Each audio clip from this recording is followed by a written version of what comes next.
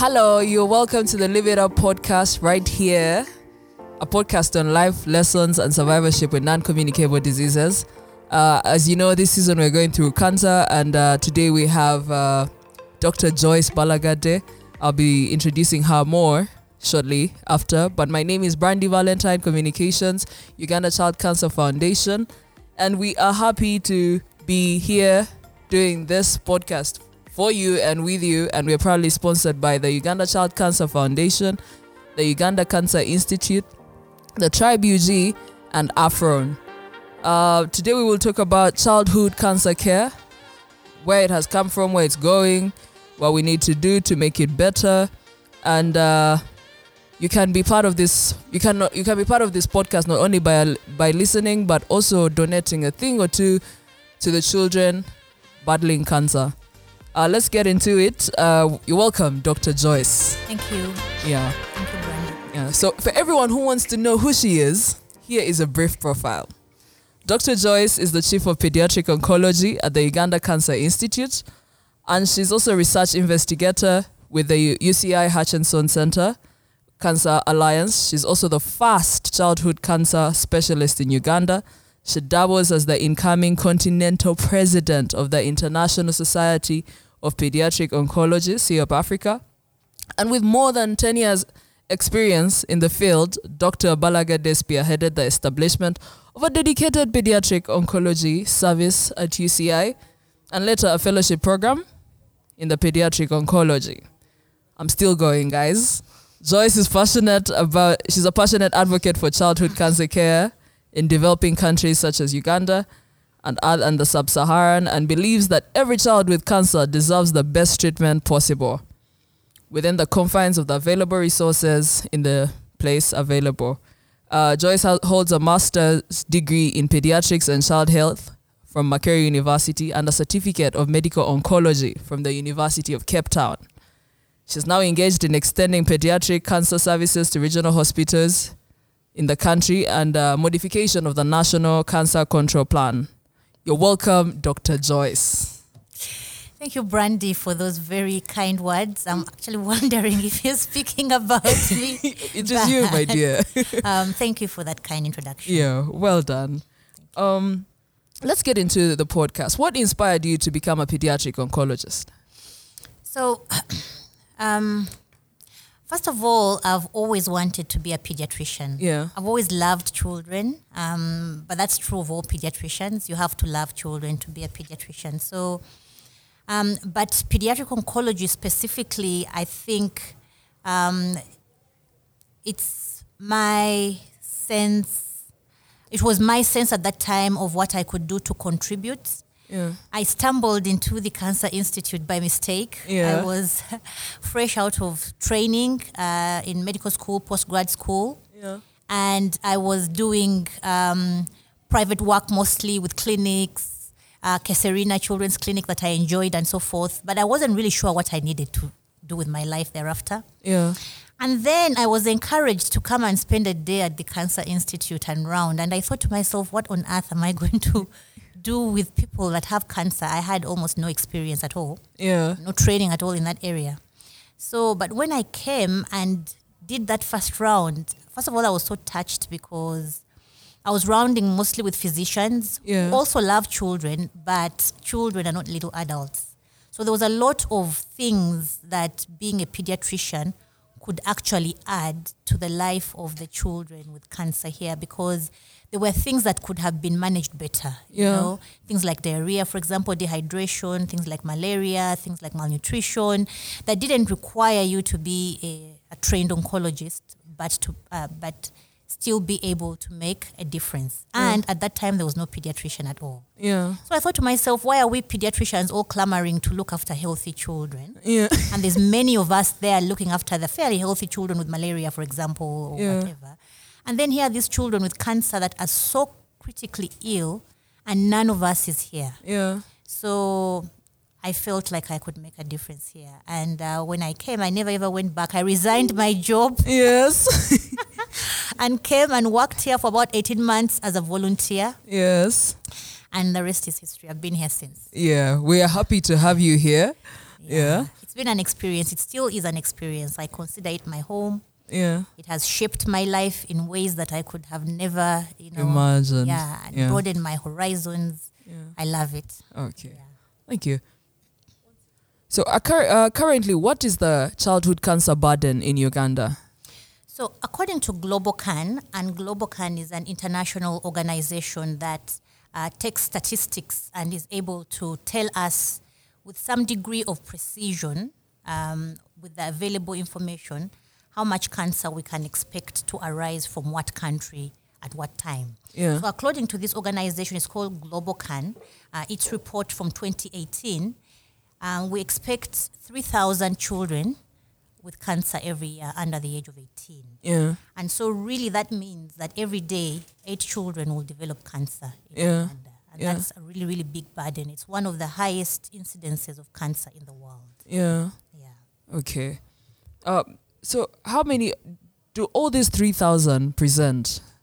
So actually, that's a very good question. So even though we expect 3,000 children with cancer, and therefore we would want 3,000 children to present for care, the reality is only about 25% of these 3,000 present for care, for care at a cancer treatment center. Yeah. So for example, at the Cancer Institute, we get between 600 and 700 new children with cancer a year. Yeah. And then another 150 in Barara. Okay. So at the end of the day, the overwhelming majority, more than 70%, are not being diagnosed. They're dying out there somewhere. Yeah. No chance at cure at all. Yeah. Yeah. Okay. So that's a problem. All right. So if I had a child or like a little sister or a little brother, what signs and symptoms am I looking out for? Okay, so I think I need to start off that answer by saying that the signs and symptoms of cancer in children are very similar to the signs and symptoms of a sick child or any other disease. Yeah. And that is one of the reasons that makes diagnosis of cancer very challenging. Okay. Why? Because compared to other diseases of children, cancer is rare. Because malaria is more common, diarrhea, sickle cell disease, malnutrition are more common. Yeah. But cancer presents in the exact same way as those diseases. Yeah. So it becomes very challenging sometimes for a parent to decide that now this symptom is not malaria, it's actually cancer. Yeah.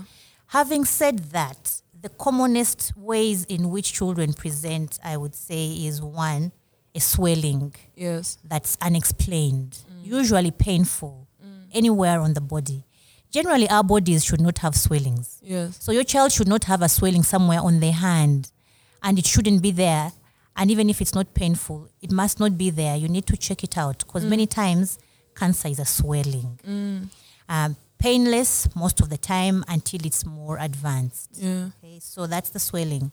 2, unexplained abnormal bleeding. What do I mean by this? Children will bleed, obviously. They play around, fall down, hurt themselves, and then they bleed. Yes. Or they lose a tooth, a milk tooth, and then the gum bleeds for, at most maybe even 5 minutes, and then it stops. So that's normal bleeding. But abnormal bleeding is bleeding that doesn't stop. So you took your child to the dentist, they took out a tooth, and it's 2 days later, and it's still oozing. Yeah. That's not normal, and parents keep saying, oh, you see, they took out the tooth. They took out the tooth, but within 5 minutes with that little cotton, by the time you exit the dentist, there's no more bleeding, you've thrown away the piece of cotton wool, you see. True. So this kind of bleeding that's prolonged, or bleeding from the gums, that's oozing, that's unexplained, or bruising, that's unexplained. So you look at your child and somewhere on the hand, there's this big red blotch or dark blotch because we're dark-skinned. So that kind of abnormal bleeding or bruising is a flag for some of the cancers. Okay. Then we have the white pupil. When you look at your eye, the inside of the eye is black. True. The pupil is black, regardless of the color of your eyes. The inside of the eye, the pupil is black. Yeah. But if that pupil is white, that's not normal. It doesn't mean your child is special or anything. Yeah. That's a sign of cancer or one of the other diseases that, that might not be cancer, but still, that's a flag. And this is normally in younger children, less than a year. So 4 weeks, 6 weeks, 1, 2, 3, 4 months. If you look at your child and their pupil in the eye is white, that child needs to be looked at carefully by an eye specialist. Yeah. And then there's other things like weight loss and fever that are unexplained. Yeah. There I should put that caveat, that are unexplained. If you took your child to boarding school, for example, and they've been at home, with you all their lives, they will lose weight, obviously, because there's separation, They don't eat well, they're missing their mom and dad, they will lose weight. That's explained. And also the exams are. And the exams, that's explained. Yeah. But here's your child who you've been with all along, and suddenly, for no reason, they're losing weight and lots of weight. That's a flag. So that kind of unexplained weight loss, unexplained fever. So children have fever. Almost every week when they're in school, they have a flu and fever, They recover from this cough, and then tomorrow somebody else brings a new cough, they get that cough, and then they get the fever. Yes. So, but the fever from cancer is fever that doesn't go away. If your child has malaria, they'll have fever, you'll take your Coartem, the blood slide turns negative, fever's gone, malaria's gone, they go back to their whatever. Yeah. But if in 2 weeks, again it's malaria, then you go there, treat it. And then in another 2 weeks, now it is typhoid. Yeah. So that fever that is unexplained, that's not resolving, that should cause you to worry about cancer. So there are many other signs and symptoms. Yeah. However, what I would like to summarize this with is childhood cancer, the signs and symptoms mimic commonly occurring conditions. Okay. Bleeding, fever can be malaria. Yeah.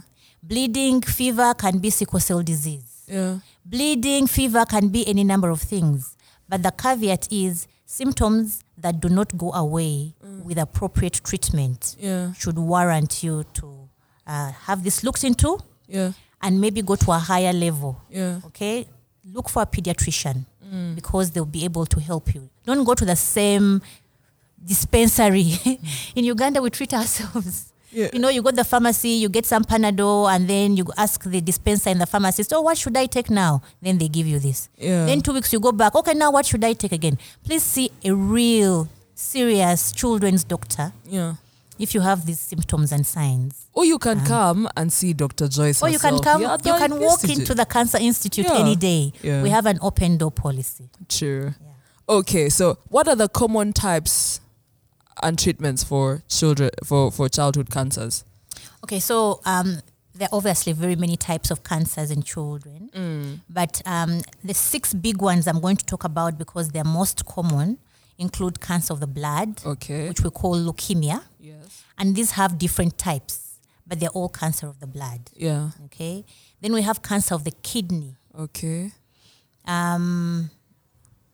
It all happens, for us as lay people, we call it the stomach, really, but the abdomen. Yeah. So a swelling inside there, that's how it would present, cancer of the kidney. A painless swelling inside your child's tummy that, that shouldn't be there. Yeah. So that's cancer of the kidney. It's very common. Okay. Then 3, cancer of the eye that I talked about, where your child gets that white pupil. Yeah. Yeah. So cancer of the eye is also very, very common in children. It's one of the common ones. Yeah. And then cancer of lymph nodes. Lymph nodes are Is that the one they call lymphoma? Yes, lymphoma. I'm about to be a doctor before. Cancer of the lymph nodes. And we have several types of very common cancers of the lymph nodes, like bucket lymphoma you talked about. Then there's another cancer called Hodgkin's disease. Yeah. But really those are swellings in lymph node areas, like for example in the neck or here in the armpits or in the groin. Usually that's the kind of presentation that they would have. Yeah. But bucket lymphoma many times is swelling of the face, like the facial bone. Like that. So that's bucket lymphoma. And then we have also brain cancer. Brain cancer is a very common type of childhood cancer, but in Uganda we don't diagnose it at all. Yeah. Maybe because we have myths about children who get these sorts of symptoms, they don't present. Maybe they're taken to some kind of alternative medicine. But we know for a fact that brain cancer should be almost as common as leukemia. Okay. But we're not diagnosing it here in Uganda. But as much as we should. Yeah. So that's a challenge for us to make sure that we acquaint ourselves more with it. Yeah. And this one normally presents with headaches that are unexplained. Yes. Children should not be getting headaches all the time. Once in a while, how many times does a 5-year-old tell you they have a headache? Almost never. When they don't want to go to school. When they don't, almost never. Never. Yeah. But if you have a child who tells you, Mommy, I have a headache, then you're like, okay, fine, here's some Panadol. And then tomorrow, Mommy, I have a headache. That headache that's persistent is a flag. Things like convulsions that are new. Yeah. Okay, if your child hasn't been getting convulsions, then suddenly they start to get convulsions. Yeah. So things like those, or a new squint, cross eyes. Yes. Or staggering or unsteadiness. Yes. So those are some of the signs and symptoms of brain cancer. And so I've mentioned 6 common types of cancer. I want to mention especially in the adolescents. Yes. Not so common in children younger than 10, but adolescents, cancer of the bone is a big deal for us. And it comes very late. That's why I want to talk about it. Yes. Most of them come having had symptoms for like 8 months. And that takes me back to the swelling. Yes. Because a lot of bone cancer presents with a history of some kind of trauma. Yeah. Or he was riding a bike and then he fell off and then this leg started to swell and he swelled and swelled and swelled and swelled. Or he was playing football and then his friend kicked him. Many times that history of causality is a red herring. Yeah. But then we have children coming here after 8 months. They've had this painful leg that has been gradually increasing in size. Yeah. And they've been getting diclofenac and putting all sorts of ointments. And it hasn't been getting better. Deep heat. And all these sprays. So bone cancer in adolescents especially is very common. Yeah. Yeah, so those are some of the common ones that I can talk about here. That's very informative. Thank you. And the type of treatments, just you can outline them. Okay, so so the treatment modalities in the world today have evolved to very specialized levels. Yeah. But the ones that are the traditional ones that even out there are still the backbone of treatment are 3, including surgery. So if there's a swelling somewhere or a lump, it's removed. It usually has to be cut out and removed. Yeah. So surgery is a cornerstone treatment modality for cancer. Yeah. Then there is what we call chemotherapy. Chemotherapy are drugs that we give through the vein. Yes. Like an IV line. Yeah. Or drugs that you swallow. They could be tablets. Sometimes we get parents here when we've given them chemotherapy and they're expecting some, I don't know what, shining, busting thing. But when you've given them tablets. Yes. Yeah, so chemotherapy can also be tablets that are ingested. Yes. So that's the second cornerstone of treatment. Yes. Then the third is radiotherapy. Yes. Radiotherapy, people here locally call it masanyalaze. But there's no electrocution going on. It's a type of rays. They are kind of special rays. Yeah. It actually, when you go there, it's very anticlimactic. Yes. Because there's this machine that is lying above you or on the sides, and you lie there and you don't feel a thing. You don't feel heat, you don't feel whatever, for about 5 minutes actually, and then you're done. Yeah. So it's just direct some specialized types of rays into the cancer where it is, and they also cause, they also kill cancer cells. Yeah. So that's radiotherapy as the third cornerstone. These days, there are more sophisticated types of therapies out there. We've ventured into some of them at the Uganda Cancer Institute. There's something that we call targeted therapy. And targeted therapy is how you would call, what were these missiles? The missiles that hone in on something and kill it immediately. I don't know anything about missiles. You must know them. The ones that lock onto a target. All these space fighting ships know them. Where you have these the homing missiles. Okay. Like they have a beacon somewhere, and then you have your target somewhere, and then you release the missile, and it will go directly to that target. Yes. And not just, So that's the difference between chemotherapy and targeted therapy. Yes. Chemotherapy is like knowing there's Osama bin Laden in that village, Yes. and then you come with your flight, whatever, and drop a bomb on the village. Yeah. And the entire village will die, obviously, but Yes. so will Osama. So that is the philosophy, really, Yes. in very simple terms, of chemotherapy. Okay. You hit the entire body with this toxic chemotherapy. All the rapidly growing cells will die, including the cancer cells. Yes. But the advantage is that normal cells which don't have cancer are able to regenerate faster than cancer cells. So the rationale is that if you do this often enough, you'll gradually kill off all the cancer cells. But in the process, the whole body suffers. Yes.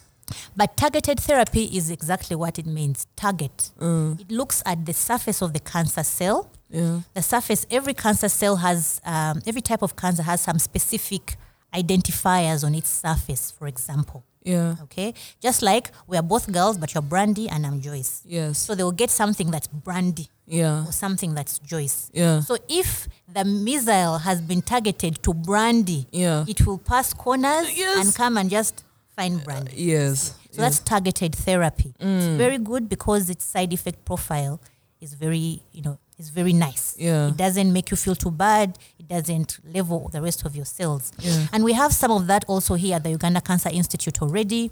We have drugs like rituximab that is used in the treatment of lymphoma that I talked about to improve the survival of lymphoma. Yes. We also have a drug like that called imatinib for a type of leukemia. So that's a new type. Then there's a new therapy type called immunotherapy. It's also one of the sophisticated ones. Okay. But the three main ones, chemotherapy, surgery, radiotherapy. All right. You seem to have all this under control, which means that the treatment of childhood cancers right here at the Institute is going on well. Though I would want, despite the fact that not everyone is presenting as required. But what challenges do you face while treating cancer in Uganda as a whole? It's a very, very big question. Today came with big questions. It's a very big question. Yeah. And the challenges are there. There are very many.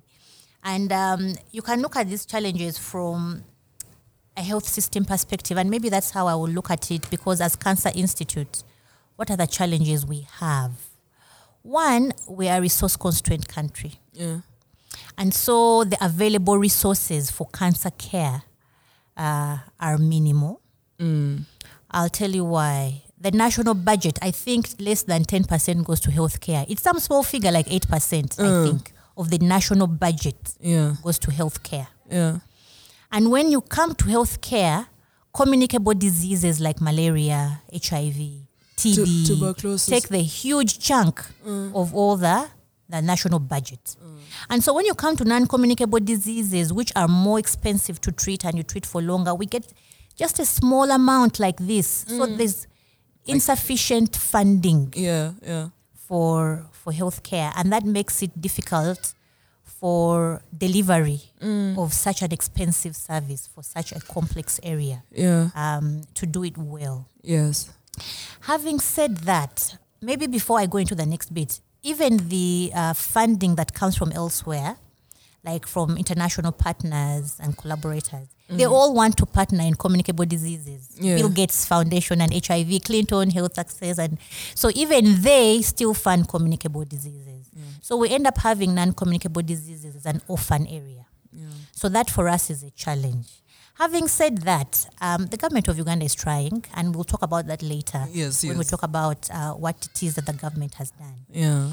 The second thing which we have as a big challenge is a low level of awareness among everybody, right from the public to the policymakers to the health workers even. Yeah. People don't know that cancer in children occurs. They get shocked.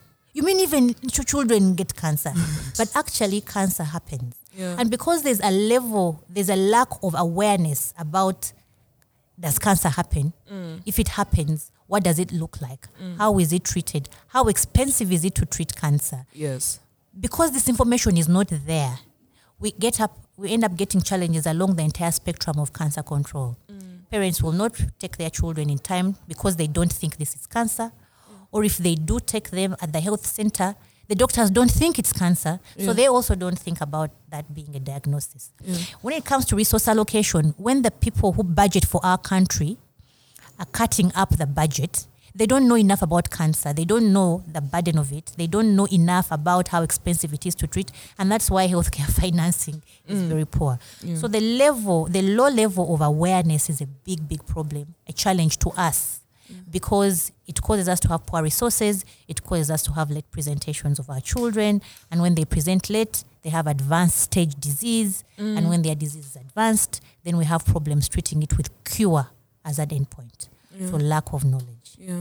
Number 3, treatment abandonment. I want to talk about treatment abandonment, not because in the literal sense, abandoning someone means you're doing it with malice. You abandoned somebody, you knew the consequences and you just went away. But it's a terrible term, but it is the term that's used scientifically. Yes. And really it means that for whatever reason, you failed to report for your treatment appointment for more than 4 weeks. That's abandonment. So, but really it just means not coming for treatment. So now, that's a big problem to us, because even if it's malaria and you take the first dose of Coartem and you're supposed to take your Coartem, let's say it's a drug you're supposed to take every day. And you take the first 2 days, the next 2 days you don't take it, you take instead on the 4th day, you won't be able to cure yourself, even if it's something like malaria. So that's what treatment abandonment does to us. That you start off somebody with a curative intent, and then in the middle of their treatment, they don't show. They get overwhelmed, or they... For whatever reason, psychosocial reasons, many of them, it's transport. Now there was COVID. There's many, many reasons. For whatever reason, there's a 4-week hiatus between the time that you should have gotten your treatment.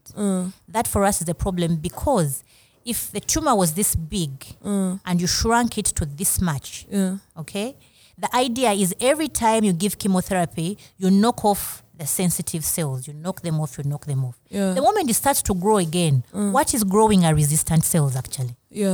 So if the resistant cells were this much, then you came back and it was this much of resistant cells, it means that your cancer is not as responsive to treatment as it was. We have to come on now with bigger guns, more expensive, more toxic, less chances of cure. So for us, that's a big challenge. So I've talked about 3 big challenges. 1, resourcing. 2, lack of knowledge. 3, treatment abandonment. I could talk about others, but those are some of the key ticket items for me. Okay.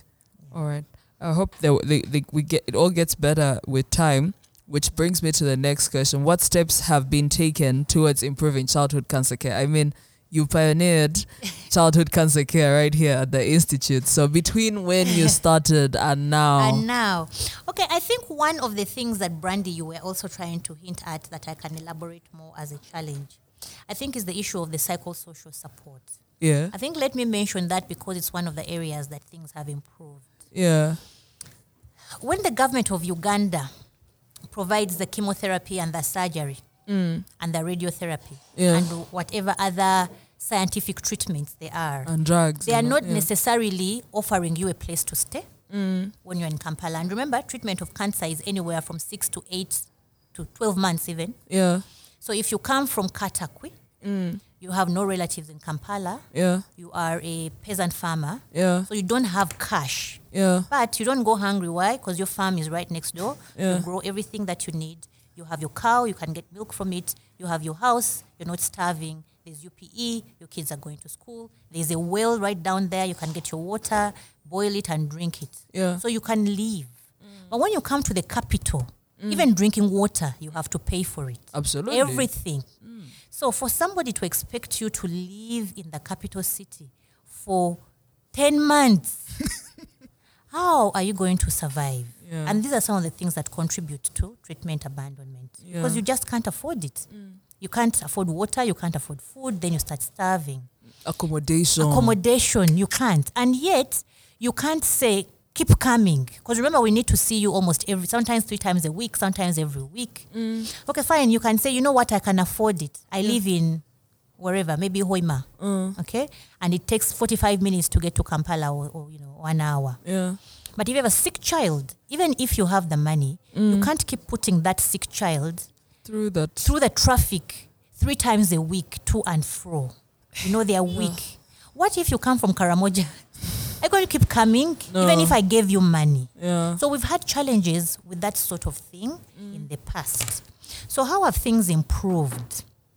Things have improved in many ways, I must say. Yeah. So first and foremost, I'll start with the human resource. Yes. In the days gone by when I just come here in 2009, we were a very small unit. The Cancer Institute was a small unit under the Department of Medicine in Mulago. So there was few people. When I came, there was no pediatrician. Yeah. But there were very good physicians here looking after both the children and adults. And so I joined as a first pediatrician. Subsequently, we carved out the children's service. Those days, we used to get about 250 new children every year. Now we get 700. But from one pediatrician and 6 children's nurses, we now have 3 pediatric oncologists. And then we have 2 pediatricians. And we also have fellows. We have about 23 nurses. So human resource for children, to look after children, like dedicated to looking after children, I think has improved. The situation is completely different. We now also have a pediatric surgeon, okay, and others. So, and for that I'm very thankful, the commitment of the institution and the government of Uganda for, looking into this. The second thing is that the individual modalities of treatment I spoke about, there's been strides in each of them. Let me talk first about chemotherapy. Chemotherapy, in the days gone by, there was hardly anything. In fact, the only thing you could really reliably find here were antibiotics and morphine in 2009. Most of the anti-cancer drugs were stocked out most of the time, and it wasn't uncommon for parents to join hands, get somebody to get onto the bus, the Akamba, to go to Nairobi overnight. By 6 o'clock, they're in Nairobi, buy the drug, get onto the bus in the evening and come back here so that their child can get some of these drugs. That's how bad it was, and it attracted a cost even. And those are the parents who could afford. The overall majority couldn't afford. This sounds expensive, really. It was very expensive, and it was not accessible to our parents. They can't afford. They can't afford. So, but since then, right now, we have 90% of the drugs on the WHO essential medicines list, and that's really a big milestone. Cool. WHO requires cancer treatment centers to have at least 80%. We have 90%. We're over and above. So that means that for most childhood cancers in Uganda, we have what it takes to treat you from a chemotherapy perspective. At no cost to you. Okay? Now, with regard to how available are these drugs, most of the time, more than 90% of the time, all these drugs are there. So in the children's service, for example, rarely do we stock out. And even when we stock out, it's for a very short period of time. There are some cancers where we don't stock out at all. So to me, there has been a massive improvement in the area of chemotherapy. Both in terms of availability. I've talked about the variety. That now we have 90% availability of the different types of drugs. But also importantly, we now have these new special medicines that I talked about, targeted therapies. At no cost. A cost of rituximab, you might have to pay, there were days you need to pay 8 million for a single dose of rituximab. One dose? One dose. Of which how many doses would I need? And you needed a dose every month for like 6 months. And so that's like, expensive. Right? Really, really expensive. And if you go to other countries in Africa, rituximab is still for pay for highly insured patients and so forth, and government officials. So it's free here? It's free here. Nice. There are drugs like Glivec. Glivec is for a type of cancer. It's a very expensive targeted therapy. But we have it here. Okay. So chemotherapy, we've done a lot. Surgery is a cornerstone. And I talked about the fact that, yes, we've been working very, very hard. We work together with the surgeons in Mulago. Pediatric surgeons in Uganda now are only 6 after all this time. So you can imagine how many they were. At that time, it was 1, actually. Let me just be very sincere. It was 1 pediatric surgeon for everything. And yet cancer surgery is specialized. So it's not an area for general surgeons for the most part. But now there's 6 pediatric surgeons. And Mulago here has the most of them. And we work very closely with them. But very importantly, last year, the institution took on its own pediatric surgeon for the first time. So now we also have a pediatric surgeon at the cancer. One of the 6 in the country is at Uganda Cancer Institute. And so we are very happy because for us, cancer is an emergency. Just like a road traffic accident is an emergency down there. And if our children go down there, the road traffic accidents take precedence because they are emergencies for them. But for us, cancer is an emergency. And now we are able to undertake it on our own terms here. Yeah. Radiotherapy, I need not say much. I'm sure people have spoken about the new machine, the LINAC, state of the art, the only one of its kind in Africa. Very good for children. It's now available. Those are some of the milestones that we have made. Maybe I should mention two more, Brandy. We are conducting cutting-edge research. Yes. Remember, cancer care is treated mostly in a research setting because we have to discover what are the new things that are working, especially in Uganda here and Africa. For the most part, we are using medicines, we are using dosages that have been arrived at using studies from outside countries. Yeah. But quite frankly, our biology, our genetic makeup is very different from those in outside countries. And those are some of the reasons that are being put forward for why our children may not be doing as well as they should when we use the prescribed regimens. But these regimens are prescribed by outside countries. So we need to do our own research, maybe using the same drugs, but we should be able to come up with, is this the dose that's right for our children? Is this the combination that's right for our children? So research is important. What are our most common cancers? How can we treat them better? Research is our resource. And right now, the Children's Service at the UCI is engaging in cutting-edge research, clinical trials. That was not there before. Implementation research to see how we can use the tools available to us to refine our systems. You know, epidemiologic research, the big 6 cancers, we now know what's our burden. In the past, we didn't know. They would ask you, okay, Wilms tumor is the most common. How common is it? We would just say it's common. It's common. How are they surviving? We're like, oh, you see, we think in our observation. But now we have figures. Facts and figures. Exactly. And this now informs planning. For people who are going to invest in, if you want to plan and say, for now, I want to level Wilms tumor. How much do I need? We can now make calculations because we know exactly what our burden is. We know exactly what our survival is. We know how to improve.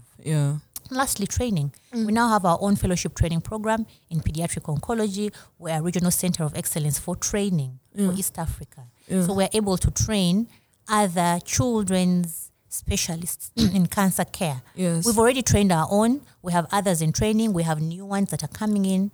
And we are also able to train for the region. For example, currently we have 2 trainees from Burundi. So I think this is very good. It is so costly to teach, to train somebody in outside countries in the medical field. I trained in Cape Town. It took me more than a year just to get the paperwork sorted to allow you to practice there, even though you're a trained pediatrician, but just going through all their permissions and the red tape, right? And even when you get there, to be there for a whole year, actually 2 years, it wasn't even a year, with your family, the cost to the government of Uganda, it's not practical. You'll end up training only one person every 2-3 years. But if you have your own training program, you can train as many. And they live next door. Their families are here. You don't spend too much money on them. Their quality of life is better. And we churn out people who are actually trained on the circumstances we have here. So they are able to be more real in what they do. So those are some of the strides that we've taken. I could say many more, but these are big ticket items. I agree. Thank you very much. You've given big answers for a big question. And I'm glad as a country we are finding domestic solutions for our own domestic problems. Yeah, it's time we rescued ourselves. This business of waiting for somebody to come and rescue us. Nobody is coming. We must save ourselves. And as you can hear, the terms are being used here: state of art, cutting edge. It's like we're in Grey's Anatomy. Grey's Anatomy is happening here. But let's move to the next question. There is an 80-20 situation in childhood cancer care around the globe. 80% of the children with childhood cancer care, with childhood cancers in high-income countries survive, and 20% in low and middle-income countries survive with childhood cancer. Lucky for us, we are just above 20%. And this initiative has been led by WHO, for the WHO Global Initiative for Childhood Cancer Care. Tell us more about its impact on the Uganda childhood cancer care. Okay, so first of all, the WHO Global Initiative for Childhood Cancer, which is now called the GICC initiative. It was launched by WHO and UN and its other partners in 2018. And this initiative was to realize an increase in survival of childhood cancer from 30% to 60% by the year 2030. I want to give this some context very briefly. We know that every year, 400,000 children are diagnosed with cancer annually. Yeah. The world over. Yeah. Okay? And 90% of these live in developing countries, low and middle income countries, carry the burden of these 400,000 diagnosed children with cancer annually. But in these developed countries that have only 10% of the burden, survival is 80% and above. What do I mean by that? It means 8 out of 10 children who develop cancer will be cured. 5 years down the road, they've already gone back to their lives. They continue to be productive citizens. Yeah. In low and middle income countries, where 90% of the global burden of childhood cancer lives, the survival is 30% or less. Yeah. In fact, in some parts of Africa, it's 10%. Yes. Meaning, out of 10 children who get cancer, 7 will die of their disease, or 8, or even 9 will die of their disease. Now, this disparity is alarming to the world. Yeah. Okay, it's an emergency. And the challenge here, or the reason that this was concerning, is that the reasons that the survival discrepancy exists are manageable. Yeah. Things like, socioeconomic circumstances, training, and so forth. So there are reasons that are surmountable.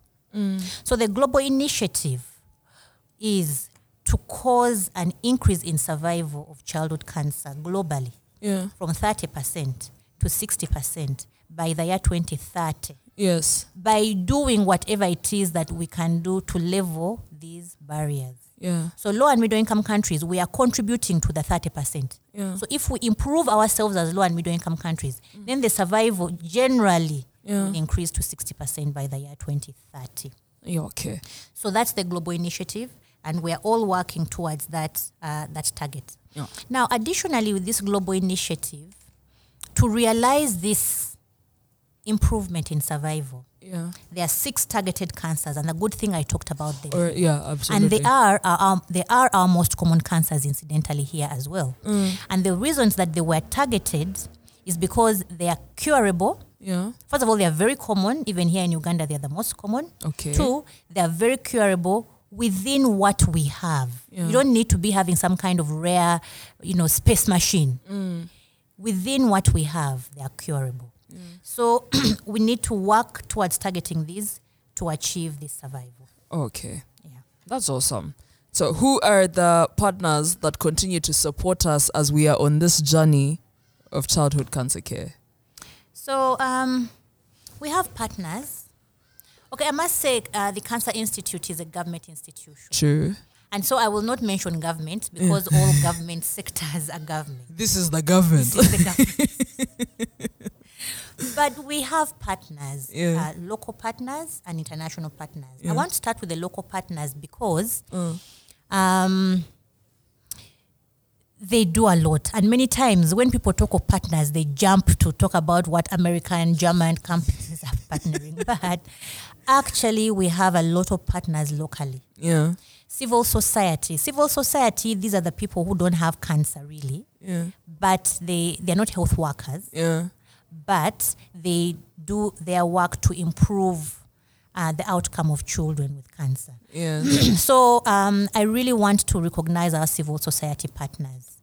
One of them being Uganda Child Cancer Foundation. Hello. That is actually doing this to raise awareness. Because awareness is key, as I talked about. Absolutely. But we have other organizations like Bless a Child Foundation, Kawempe Home Care. Yeah. And these two, you remember the problem I mentioned about our children having to sleep on verandas or having to abandon treatment because they couldn't be brought in every day. Yeah. Now these two civil society partners actually run hostels that are dedicated to children with cancer. Yeah. So as I speak now, none of our children sleeps on the veranda. Yeah. Okay? Yeah. None of our children fails to access treatment because they have no transport or they have nothing to eat while they're in Kampala. Yeah. So that is thanks to our civil society partners. Kawempe Home Care, Bless the Child. Yeah. Then we have other civil society partners that just comfort parents, fellow parents. These are a group of parents or caregivers of children with cancer. Either their children are alive and cured or their children died or whatever.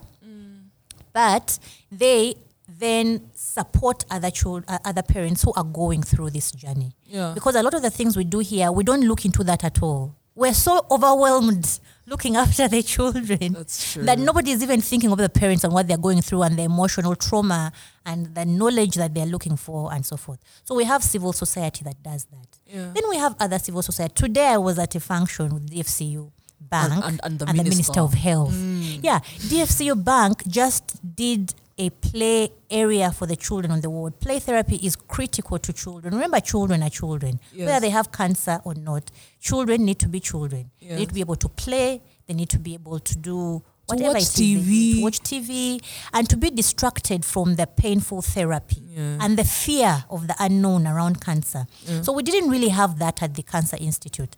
Thanks to DFCU Bank, we have a state-of-the-art, amazing play therapy area. I wish, Brandy, you had a picture of it. Maybe you'll find it and share it. Absolutely. It's beautiful. Even I want to be inside there. And the quotes are so inspirational, the ones that are in there. Very, very nice. So that's civil society partnership, right? Yeah. So and there are others locally who come and help us with food for the children to make sure that they get healthy, balanced diets. We have international partners. St. Jude's Children's Children's Research Hospital. Very good partners. Fred Hutch Cancer Research Center. Yes. We are sitting in this building now. They've been with us for 10 years. I can't even say how much they've done for our children here. And this building is state-of-the-art, guys. And this is a state-of-the-art building. And some of the groundbreaking research I'm talking about with the rituximab, and now we're going to do research in our leukemias. Even our Wilms tumor, we're undertaking that research with our collaborative partner, Fred Hutch. Yeah, that's awesome. Then we have others like Solitaire. Solitaire is our partner. It looks after our children in northern Uganda, amongst other things. So that's also our partner. Oh yes, when Gulu, we were at Lacho and we found them there. Yeah. Solitaire does amazing work, and now we're working together with them in shared care for our children in Lacho. They do a lot of awareness creation and so forth, and that is Solitaire. Then we have our partners, Cambridge University. With whom we are working on how to improve chemotherapy safety for our children. Because remember, these drugs are highly toxic. They are chemical. In fact, in of themselves, they cause cancer. So you have to be very careful how you administer them.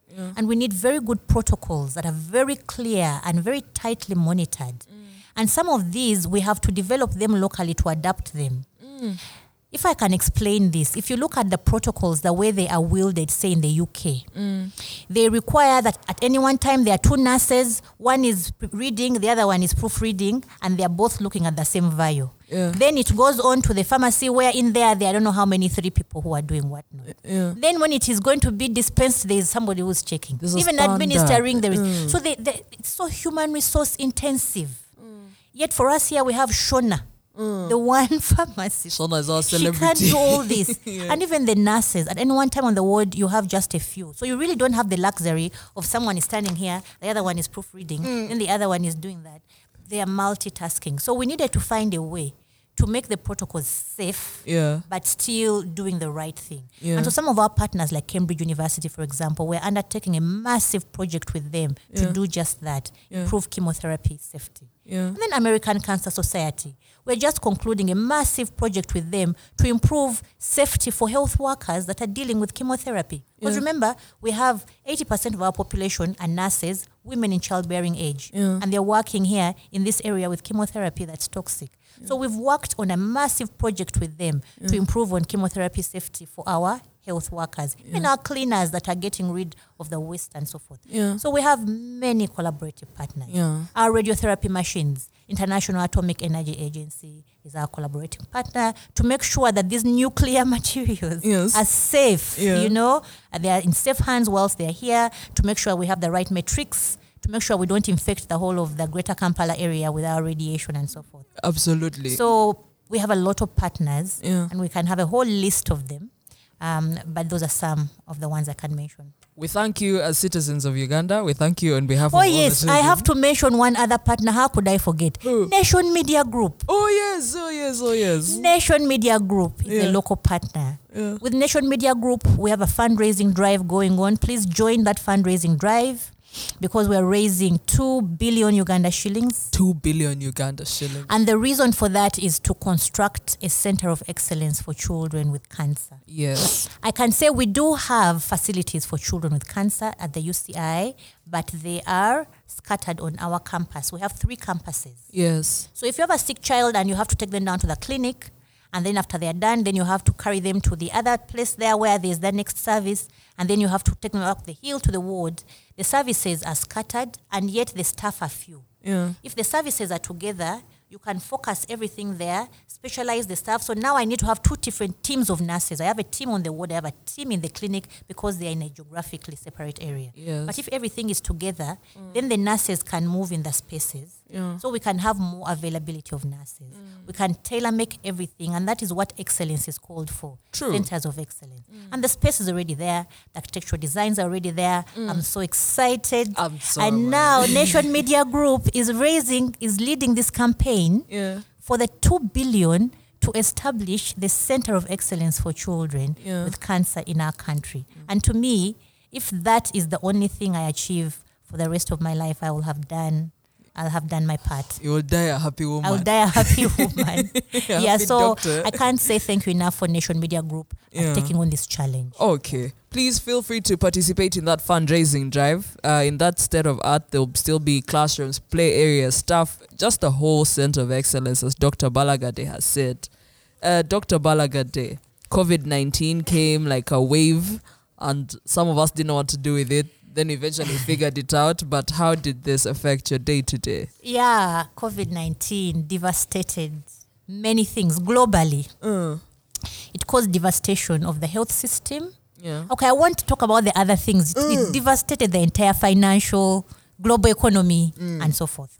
But if we are to become very real to the Cancer Institute and the children, COVID-19 affected us. Yeah. Why? Let's start off with the staff.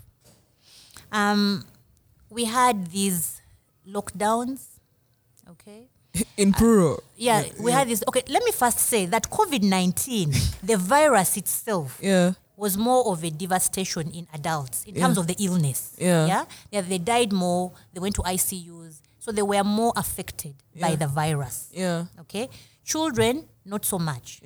Maybe a little bit more in the second wave, but on the whole, not so much directly. But children were indirectly affected to a great degree. Why?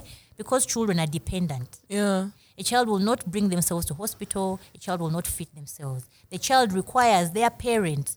So if their parent is sick of COVID, then the child also doesn't come. So children were indirectly affected by COVID. As you saw, even the schools shutting down. The schools also shut down. So children didn't go to school. Why? Because their parents were So it was an indirect, but it has had significant impact on us because, one, delayed presentation, maybe even no presentation, right? Because of the lockdowns. First of all, nobody could travel. And only the really sick, dying ones were, allowed through to come. So they would come to the Cancer Institute really advanced. Then we got a number of our children defaulting treatment. And that's the abandonment I talked about. Not so much because they didn't want to come, but they had no way of coming. They had no way of coming. They had no way of coming, really. So we got that a lot. And we know that we shall see the effects of it.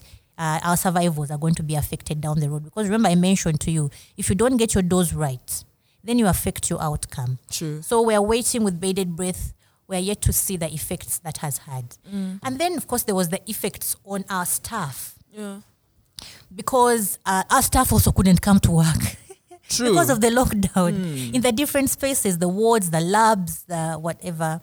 And I know there were various measures put in place to try and minimize it, but it did affect us.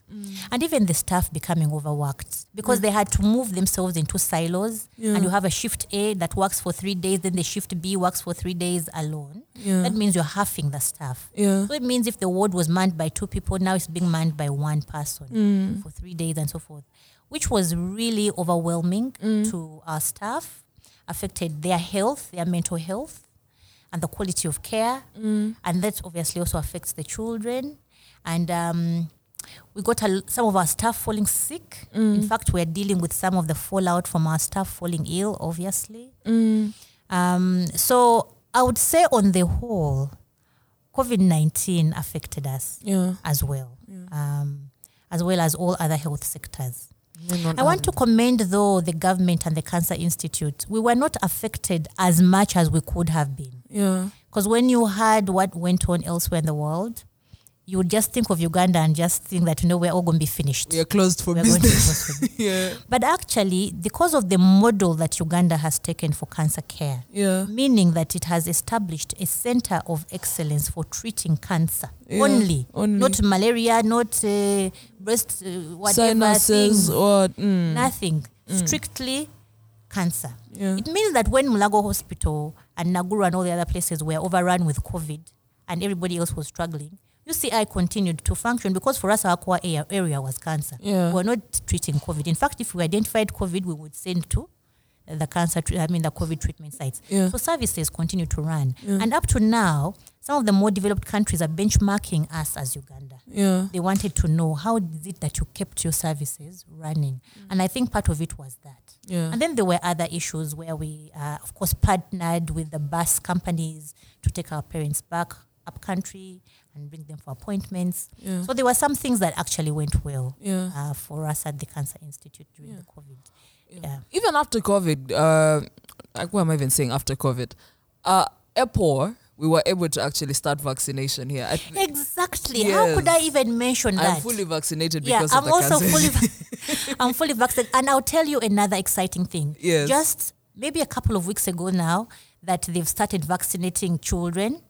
And because we have a vaccine center here, children are being vaccinated now. The children with cancer, That's so cool. we are vaccinating our children 12 to 18 years now. We have the Pfizer vaccine, and we're able to vaccinate our children. And those who have children with chronic diseases, they can also come and check with us because we are vaccinating children. We have the Pfizer vaccine. So that's one of the other things that actually came out for us during COVID that was really nice. And it's working very efficiently. I know for a fact because I've tested the service myself. Yes, of course. The best witness is the person who has tested the service.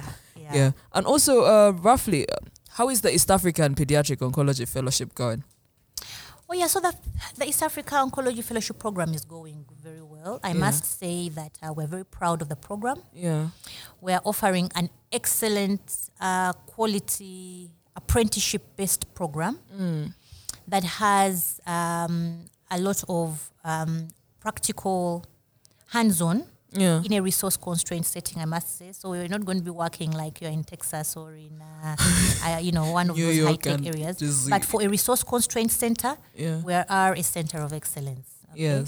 But two, also, it has a very heavy research component because we want to prepare our young trainees to be able to conduct research in childhood cancer independently, but also to be able to interpret research findings from other studies and not just cut and paste, but be able to interrogate and synthesize and say, actually, this works for us. This is how I can use this new information from elsewhere. It also has an administration component because we're trying to train our fellows to be able to work independently and start up their own units when they go back. So I can say it's being very successful. We have graduated some of our fellows. We have fellows from the region. Like I mentioned earlier, currently we have 2 fellows from Burundi that are undertaking training with us. And they are the first 2 trained doctors in childhood cancer in Burundi. So we are going to work with them. They are going to be where I was, or where UCI was almost 10 years ago. But because we've walked that journey already, we know exactly how we're going to support them. So they are with us till January next year, and we hope to get more regional fellows. There is light at the end of that tunnel. Yeah, there is light. I believe so. How can we do better? As we wrap, how can we do better? Okay, how can we do better? As a nation, as a people, I think that childhood cancer is curable in our hands. That was the hashtag for the International Childhood Cancer Day. We also used that for Gold September. Many times people can be the way I was when I stumbled into UCI those many years ago, and I was thinking to myself, what can I possibly do here? I'm a pediatrician, I know nothing about cancer. But actually I got in here and discovered that just by treating dehydration the right way and treating malaria the right way, the small little bits and pieces that are special to children, I could make a difference. So my appeal, I think, is we can actually contribute to improving childhood cancer survival. It's through our hands. We have everything. We can all join. Like, for example, DFCU, put their hands together, and then we have this nice play area for the children so that they can be less tortured. Yeah? They can be distracted. You can join our hands, like say what Bless the Child is doing, what Kawempe Home Care is doing. They're now providing accommodation for our children.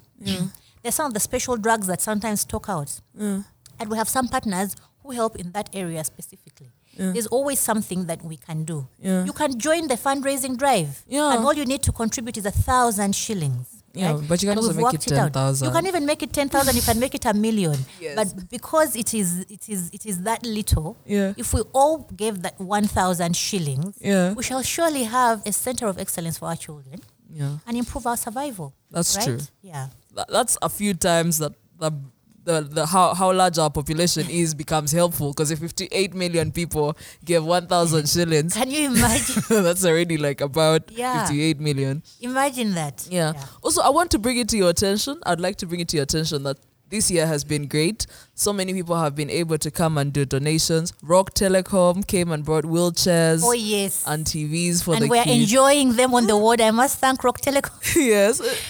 I didn't omit you because, but there's a long list. It's a long list. So I'm just trying to enrich your list. Yes. So Rock Telecom, thank you very much. I know they're working with our adolescents. I know. Adolescent-friendly spaces. To get them tabs so that they're not watching cartoons with the younger children. Also, B in Zika gave us an audition. Oh, yes. Thank you very much, B in Zika. And URA. Yes. Okay, you see, we could thank you, URA. So you I remember. And URA, I must say, we have whiteboards on our ward. We use those whiteboards to communicate to each other for the different children, so that the person who comes at night, for example, for the night shift, can know immediately who is on this bed and what are the key things that we need to be doing for them. Yes. And those whiteboards by the bed were given to us by URA.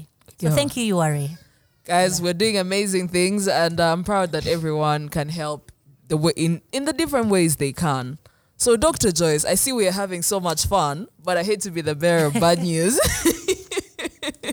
We have come to the end of this podcast. Yeah, it was lovely. But I have a joke for you before we go. Yep. Are you ready? Why shouldn't you write with a broken pencil? Why shouldn't I write with a broken pencil? Because it's broken?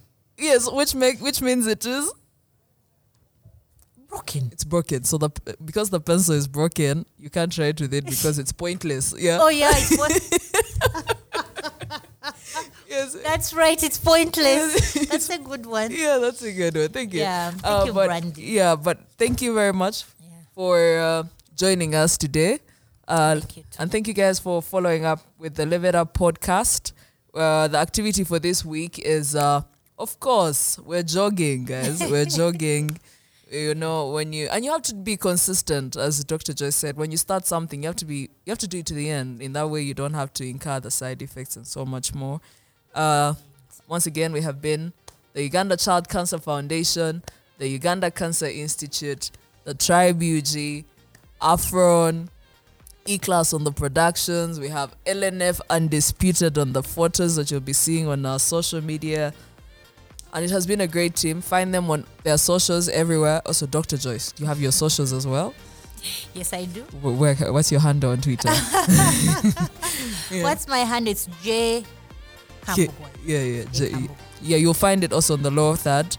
Thank you for being part of us. This has been great. And I've been your host, Brandy. Till next time. Bye. Bye-bye.